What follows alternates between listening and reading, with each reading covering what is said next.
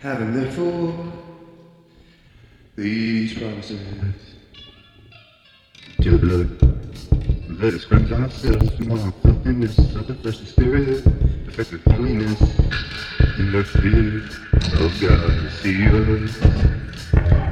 We have all known and we have corrupted no man. We have defrauded no man. I speak not this to condemn you, for I've said before that ye are in our hearts desires of you. Great is my boldness as he for you. Great is my glorifying of you. I am filled with comfort, exceedingly joyful and not tribulation. For when we were coming to Macedonia, I had no rest.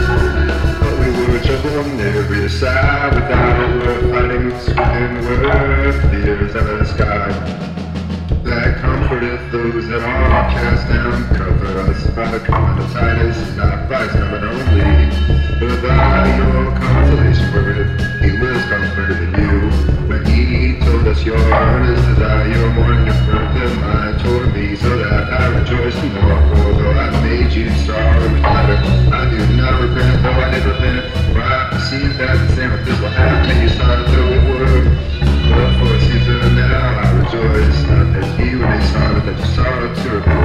For ye were made sorry after an ungodly manner, that ye might receive damage by us in nothing for godly sorrow.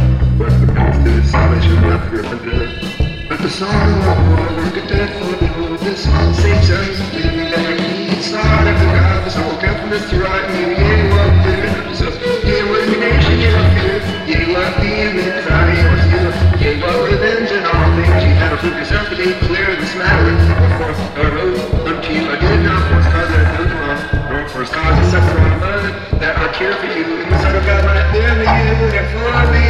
For comfort in your comfort, yea, and he sees the more joy. We feel the joy of Titus, because the spirit was refreshed by you all. For I have boasted anything to him of you, I am not ashamed, but whereas we speak all things to you in truth, even so our boasting, which I made before Titus is found truth, and his inward affection is more abundant toward you, whilst he remembereth the obedience of you all, how with fear and trembling you received him. I rejoice therefore